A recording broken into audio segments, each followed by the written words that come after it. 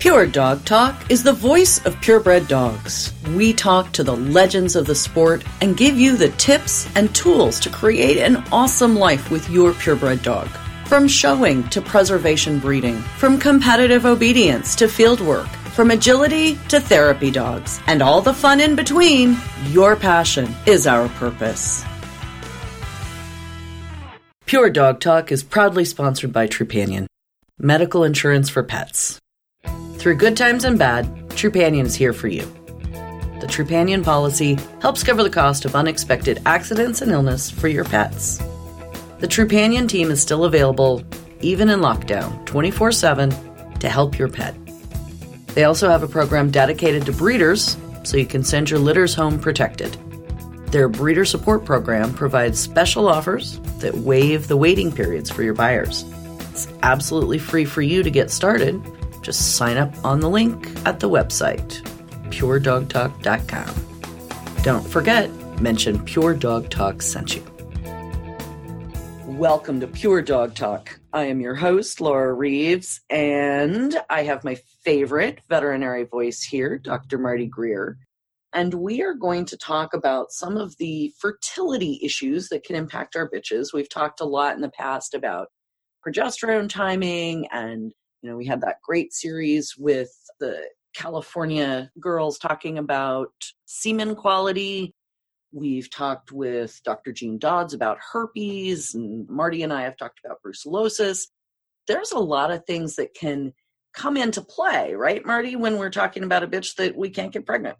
There are a lot, and that's where it gets to be a real challenge. It can be a challenging diagnosis to try and understand the underlying cause and do something about it. Right. So we have some great information that Marty provided we'll have in our show notes, but I wanted to kind of pick some of these out because A, they're things that I've seen, or B, they're things that Marty suggests are common in her practice, or they're just kind of interesting. So we love to do the interesting ones. One of my things that I've actually encountered is a split heat cycle. And talk to us a little bit about that. How common is it? How do you know that that's what's going on when you're trying to get your bitch bred? Yeah, it is a challenge. Typically what happens is the bitch will come into heat and it'll look like she's having a normal start to her heat cycle. She'll have swelling, bloody vaginal discharge, interest in the males, and the progesterones start to rise, but they never hit 5. Right. They come up a little ways. They come up to maybe 2, 2.7, 3.5, somewhere in there. And then they stall out. And then the vaginal swelling and the discharge goes away and the boys are less interested. And then you kind of shake your head and wonder, why did you spend all that money on progesterone testing and what happened and what's the deal? And we can certainly see it. We see it in young dogs that it'd be her first heat cycle and she's just pretending. She's just practicing coming into heat. So she doesn't really complete her ovulatory period. We most frequently by breed see it in the northern breeds. So the Sammys, the Malamutes, the Finnish Laplands. Interesting. The northern breeds of dogs. And then we can see them just randomly in other situations. Sometimes there's another bitch in the kennel that may be influencing her cycle. Mm-hmm. She could have a cystic ovary, and that's the other differential that we have is, does she have a cystic ovary? And that's the reason she hasn't completed her ovulation, or is she splitting her cycle? And the only way to really tell is, number one, weight. And it's really hard to wait because you expected to breed her and you had the male lined up and you had your veterinary clinic lined up and you had people waiting for puppies, and now you're like, poof, somebody just burst your balloon. So sometimes you just have to wait until she comes back in. And sometimes if you've got a veterinarian that can do a really great ultrasound, sometimes you can see a cystic ovary on ultrasound. One or both ovaries can be cystic. And if indeed that's the case, I have a radiologist that comes to our practice that's really, really good with a needle and an ultrasound. And she can aspirate the fluid out of a cystic ovary with needle direction, sometimes just with sedating the bitch, collect that fluid. And that does two things. One is it helps her to complete her ovulation. If she did have a cystic ovary, she'll go on to complete her cycle. And number two is we can send that fluid to the diagnostic lab and get an answer on whether that was a cystic ovary based on the progesterone level. And it's important that if you do have that done, that you send the sample to a diagnostic lab. It is not a sample that you can run in your veterinary clinic, because it's going to come back with a progesterone around 5,000, not 5, around 5,000. And it's going to take serial dilutions to get an answer, and that's beyond the scope of what any veterinary clinic I know that even has a progesterone machine can do. Okay, so the cystic ovary, what's the mechanics that's causing her then to split the cycle? Well, she actually doesn't split. She just doesn't ovulate. She'll just hang at that 3.7, 4.2, something in that progesterone range. She'll just hang there and hang there and hang there. And I've seen them hang for 12 weeks. And that's really quite dangerous for a couple of reasons. One is it can cause bone marrow suppression, which can be fatal to the bitch because she'll stop making red blood cells and white blood cells and platelets. Two is it increases her risk of developing mammary tumors. And three, it increases her risk of pyometra. So if you think that's what's going on, if she's acting like that, then you need to address it. If you think she's just split her cycle, if you do a vaginal cytology and she's not cornified, then she split her cycle. If she stays cornified, she's probably got a cystic ovary. So you're going to go down those two different diagnostic paths. Interesting. Okay. The idea of the ultrasound and the needle biopsy on the ovary is like sort of mind-boggling to me. So I like this. I would not do it. I assume that's sort of specialized. Yeah, it's beyond what I would do, but I have, like I said, a great radiologist that travels to our practice, and she can put a needle into just about anything and come up with an answer for us. So it takes a particular skill set to do that. And if you're fortunate enough to be in an area where you have a vet school or a radiologist that's able to do that for you, then you're in much, much better shape than if you don't. So go for it if they give you that option. Right. So we sort of have made this tangent and we can expand on it. Cystic ovaries, but there's also cysts in the uterine lining, cysts in the uterine horn. There's, like, we have endometriosis, women do. I did. I was spayed for it. So there you go. So let's talk a little bit about that. Sure. So we really don't recognize endometriosis in the dog, although a lot of people make a correlation with infertility and endometriosis. We do see cystic endometrial hyperplasia pretty commonly, most commonly in breeds like Bernese Mountain Dogs and Golden Retrievers.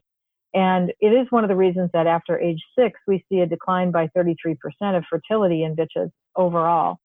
So it is important that you consider breeding your bitches young. When I was at NAIA, I did a presentation on, using that shiny pink, new, healthy uterus. If you're going to use it when it's young. Don't wait until it's old and beat up and it's had a bunch of heat cycles. And frankly, the more often a bitch cycles, if she's one of those females that cycles every 4 to 4.5 months, she's going to wear out her uterine lining. So if you have a bitch with those kinds of cycles, you either need to address it by prolonging the interestrus period with medications, or you need to breed her and breed her and breed her. If you want 3 litters out of her, breed her back to back to back, get the litters out of her, get it over with, because she is hurtling down a path that she's going to end up with cystic endometrial hyperplasia leading to pyometra or some other kind of a complication that's going to interfere with future fertility. So don't let anybody talk you into skipping cycles or, messing around with this stuff. If you have a bitch that's cycling like that, it needs to be addressed before you get into trouble. Interesting. That definitely addresses the bitch that you and I were talking about offline. So that's super useful information. And another one that I have personally encountered, and I would love to hear you speak on it, is hypolutoidism. Yeah. When they cannot maintain the progesterone to maintain a litter. Correct. So talk us through that. Sure. And I think there's 2 causes of it. There's a primary cause and a secondary cause. Primary means that the bitch's ovaries don't make enough progesterone to keep her pregnant. That tends to be an inherited or familial disorder. So I'll see bitches that they did it when they were pregnant and their daughters and granddaughters go on to do it. So it is something to think about. You may not want to include a dog in that gene pool. On the other hand, usually those are, the specialty winning bitches, of course. Yep, that's exactly what it was. Yeah, top winning, ROMX, all that. Of course. Of course. And so those are always the heartbreaks. So there's primary when her ovaries don't make enough. And then there's secondary when there's something wrong with the pregnancy and the puppies maybe have something wrong with them. You may have a puppy or 2 that's deceased in the uterus and it may be causing her progesterone to prematurely drop. And it's important, again, that you distinguish between the 2. And you can't just start supplementing progesterone until, number 1, she's past day 45 of her pregnancy so that it doesn't cause birth defects, because premature supplementation of progesterone will cause intersex puppies that are neither male nor female, but something in between. And I've seen that happen. Or if it is secondary, you want to make sure that she at least has some live puppies in her uterus that make it worth pursuing. Now, it can be an infectious cause like a septic pregnancy, in which case you have to have a long, hard talk with your veterinarian about whether it's safe for her to continue a pregnancy. Right. Because if she's got sick puppies and a raging bacterial infection in her uterus, like a pyometra superimposed on a pregnancy, you may have to decide, and it's a tough decision, but you may have to decide to let that pregnancy lapse with some help with antibiotics, with medications to empty the uterus, with support. Sometimes it's just one or two puppies that have something wrong with them, but we can see brucellosis. Of course, that ends your breeding career for that bitch and perhaps other dogs in your kennel. We can see herpes, which will interfere with that particular bitch's pregnancy. We can see bacterial infections. We can see Lyme disease, anaplasmosis, Ehrlichia. All the tick-borne diseases can make bitches sick during pregnancies. Ascending infections, so bacteria that come up through the opening of the cervix, through the vagina, and into the uterus, can cause dogs to be pretty sick. So with ultrasound, you can take a look at that female and say, okay, I've got live puppies here, dead puppies here. Usually if it's an ascending infection, it's the puppies closest to the cervix that are deceased, and then the ones closest to the ovaries in each horn that are alive. So there's a lot of nuances to this. This is not an easy disorder to manage because of the risk of intersex, because of the risk of bitches getting sicker, because of the risk of losing the pregnancy.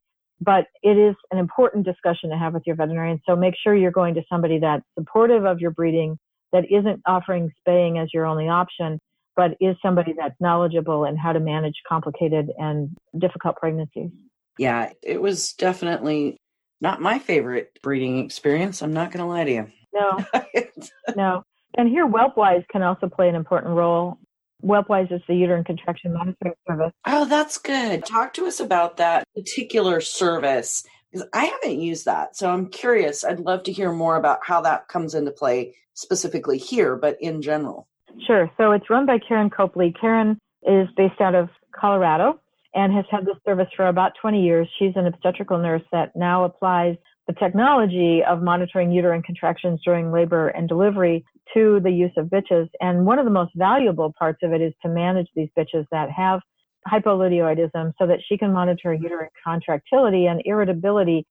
And by doing so, we can supplement with progesterone if it's appropriate. We can use terbutaline, which is an anti-asthma drug that's a smooth muscle relaxant. Sometimes it's a medication. Done that. Yeah. Antibiotics. So with her insights, by putting the uterine contraction monitor on the bitch, we can assess uterine contractility and assess the success of pregnancy maintenance without waiting until a puppy plops out on your foot underneath your desk unexpectedly. Done that too. Yeah, I've had clients have that happen. And sometimes we'll see one puppy delivered and then the cervix magically closes and the bitch doesn't complete labor and she keeps the pregnancy going. But again, you really need ultrasound to assess viability of the puppies. Do they have heartbeats? How much fluid is in the uterus? Where are the puppies that are healthy and not healthy? You really need somebody that's skilled at high-risk pregnancy management. This is not something that your local veterinarian may be interested in doing. It's sometimes not what an emergency clinic will do. Many emergency clinics have one goal, and that's just to spay your female. So be aware that there are people in theriogenology that are very skilled at managing high-risk pregnancies. There's typically about 100 across the country, so that averages out to about 2 or 3 per state. So have that person on your speed dial before you breed your female, so that if you do run into a problem, you know who to get a hold of when you're running into a problem. Right. Yeah, I will not tell this story on air because I will break down. It was devastating. So I add my recommendation to Marty's. When you know that you've got a problem, seek and find the best reproductive specialist you can find. Absolutely the case. Okay, abnormalities in the uterine lining, going back to the cystic issues. When you have multiple attempts, like you've tried, your timing's good, your semen's good, everything's good, you had a natural whatever, is there a way to go look for cysts? Can you find them? I mean, you were talking about your particular radiologist that can find them in the ovaries. Can you find them in the uterine lining, in the uterine horns, or not without looking? Sometimes on ultrasound, if they're big enough, you can see them. Most of the time you can't. And many of the diagnoses that we have are made either at a surgical breeding, if we have a bitch that's missed on a pregnancy and the client has decided that a surgical breeding is going to be their next breeding attempt. And we go in and we exteriorize the uterus and feel it and say, okay, wait a minute, this is thickened. It's not normal. It feels like there's cysts. Sometimes we can tell that just based on how it feels. And when you're working with somebody that does a lot of reproductive work, theriogenologists or people in the Society for Theriogenology, they've handled thousands of uteruses we have in our practice. So I can tell you basically by feeling it, ultrasound can be difficult because there may not be large enough to assess on ultrasound. Right. But you can either find it at the surgical breeding, which of course at that point is too late to manage for that particular breeding.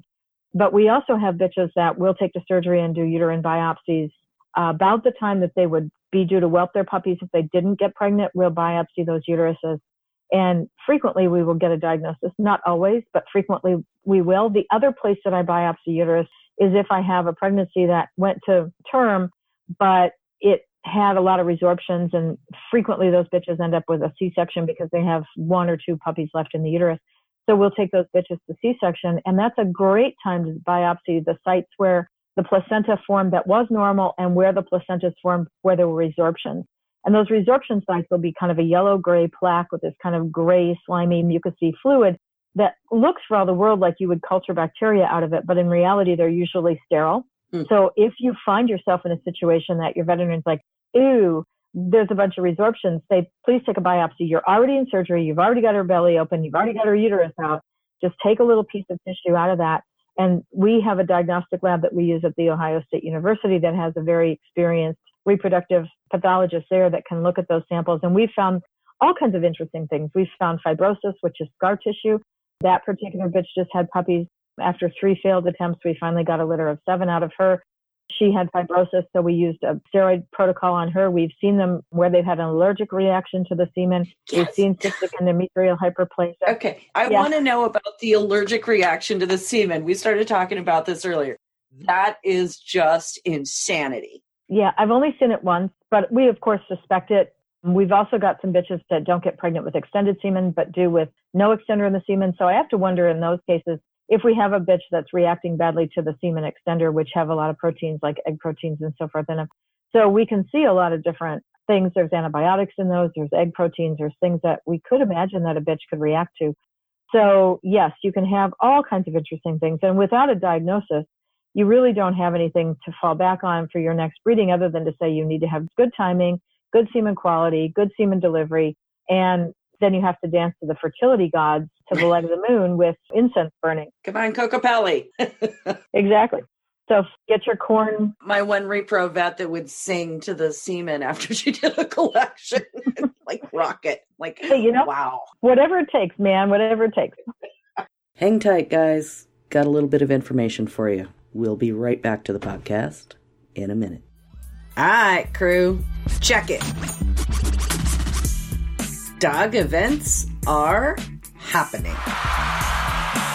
For exhibitors who are able and willing to attend these events, it feels as if our tribe has been reunited once again. Meanwhile, for folks who are continuing to feel safest staying at home and away from crowds, and for folks who are driving long haul between far-flung events, I gotcha. I've been working hard to bring you all podcast episodes that help you feel connected to our larger community and offer opportunities for education and entertainment, no matter how you have managed through this truly overwhelming year. One of my favorite events this year is the monthly virtual Pure Dog Talk After Dark for patrons of our podcast. Anybody can join this fabulous community of dog enthusiasts by visiting the website and clicking on the Become a Patron link on the homepage. And while you're there zooming around on the site, you might think about checking out our shopping tab too. We've linked dog show vendors from all around the country so you can help support them during this really grueling loss of income suffered due to a lack of events. There's even a swag link that lets you order your Pure Dog Talk t-shirt, sweatshirt, phone case, mask, ringside towel, and so much more. Like the NPR of dogdom, Pure Dog Talk is here for you every day to make sense out of everyday things, to add nuance to your understanding, and tools to your tech box to bring history to life and propel the living history of purebred dogs into the future. So check out the links at www.puredogtalk.com. Your support adds up to a huge voice for purebred dogs. Another one that falls into the category of strange and wonderful weirdness in this particular department, one of the things you mentioned is genetic incompatibility between the dog and the bitch. And talk to us how that even is a thing and how do you diagnose that and all of that. Well, we absolutely confirmed one case of it a number of years ago with a bitch that had puppies that did not carry to term she conceived. The puppies weren't resorbed, so they had to have been just died at around day 45 to day 50. And we submitted those puppies, and that was the diagnosis that they came back was genetic incompatibility. But it probably happens a lot more than is really discussed, because we see a lot of people that do tight line breedings and generation after generation are line breeding on their dogs. And then they call me and they say, well, I used to have bitches that had 8 to 10 puppies in their litters, and now I'm getting 2 or 3. Well, if you start really looking at the coefficient of inbreeding, the COI, and getting some help with a geneticist, you're probably going to find that some of that is due to such tight inbreeding that there probably are fatal genes being perpetuated. Sort of like when you breed the natural Bob to the natural Bob Australian Shepherd, and you end up then with puppies that have defects.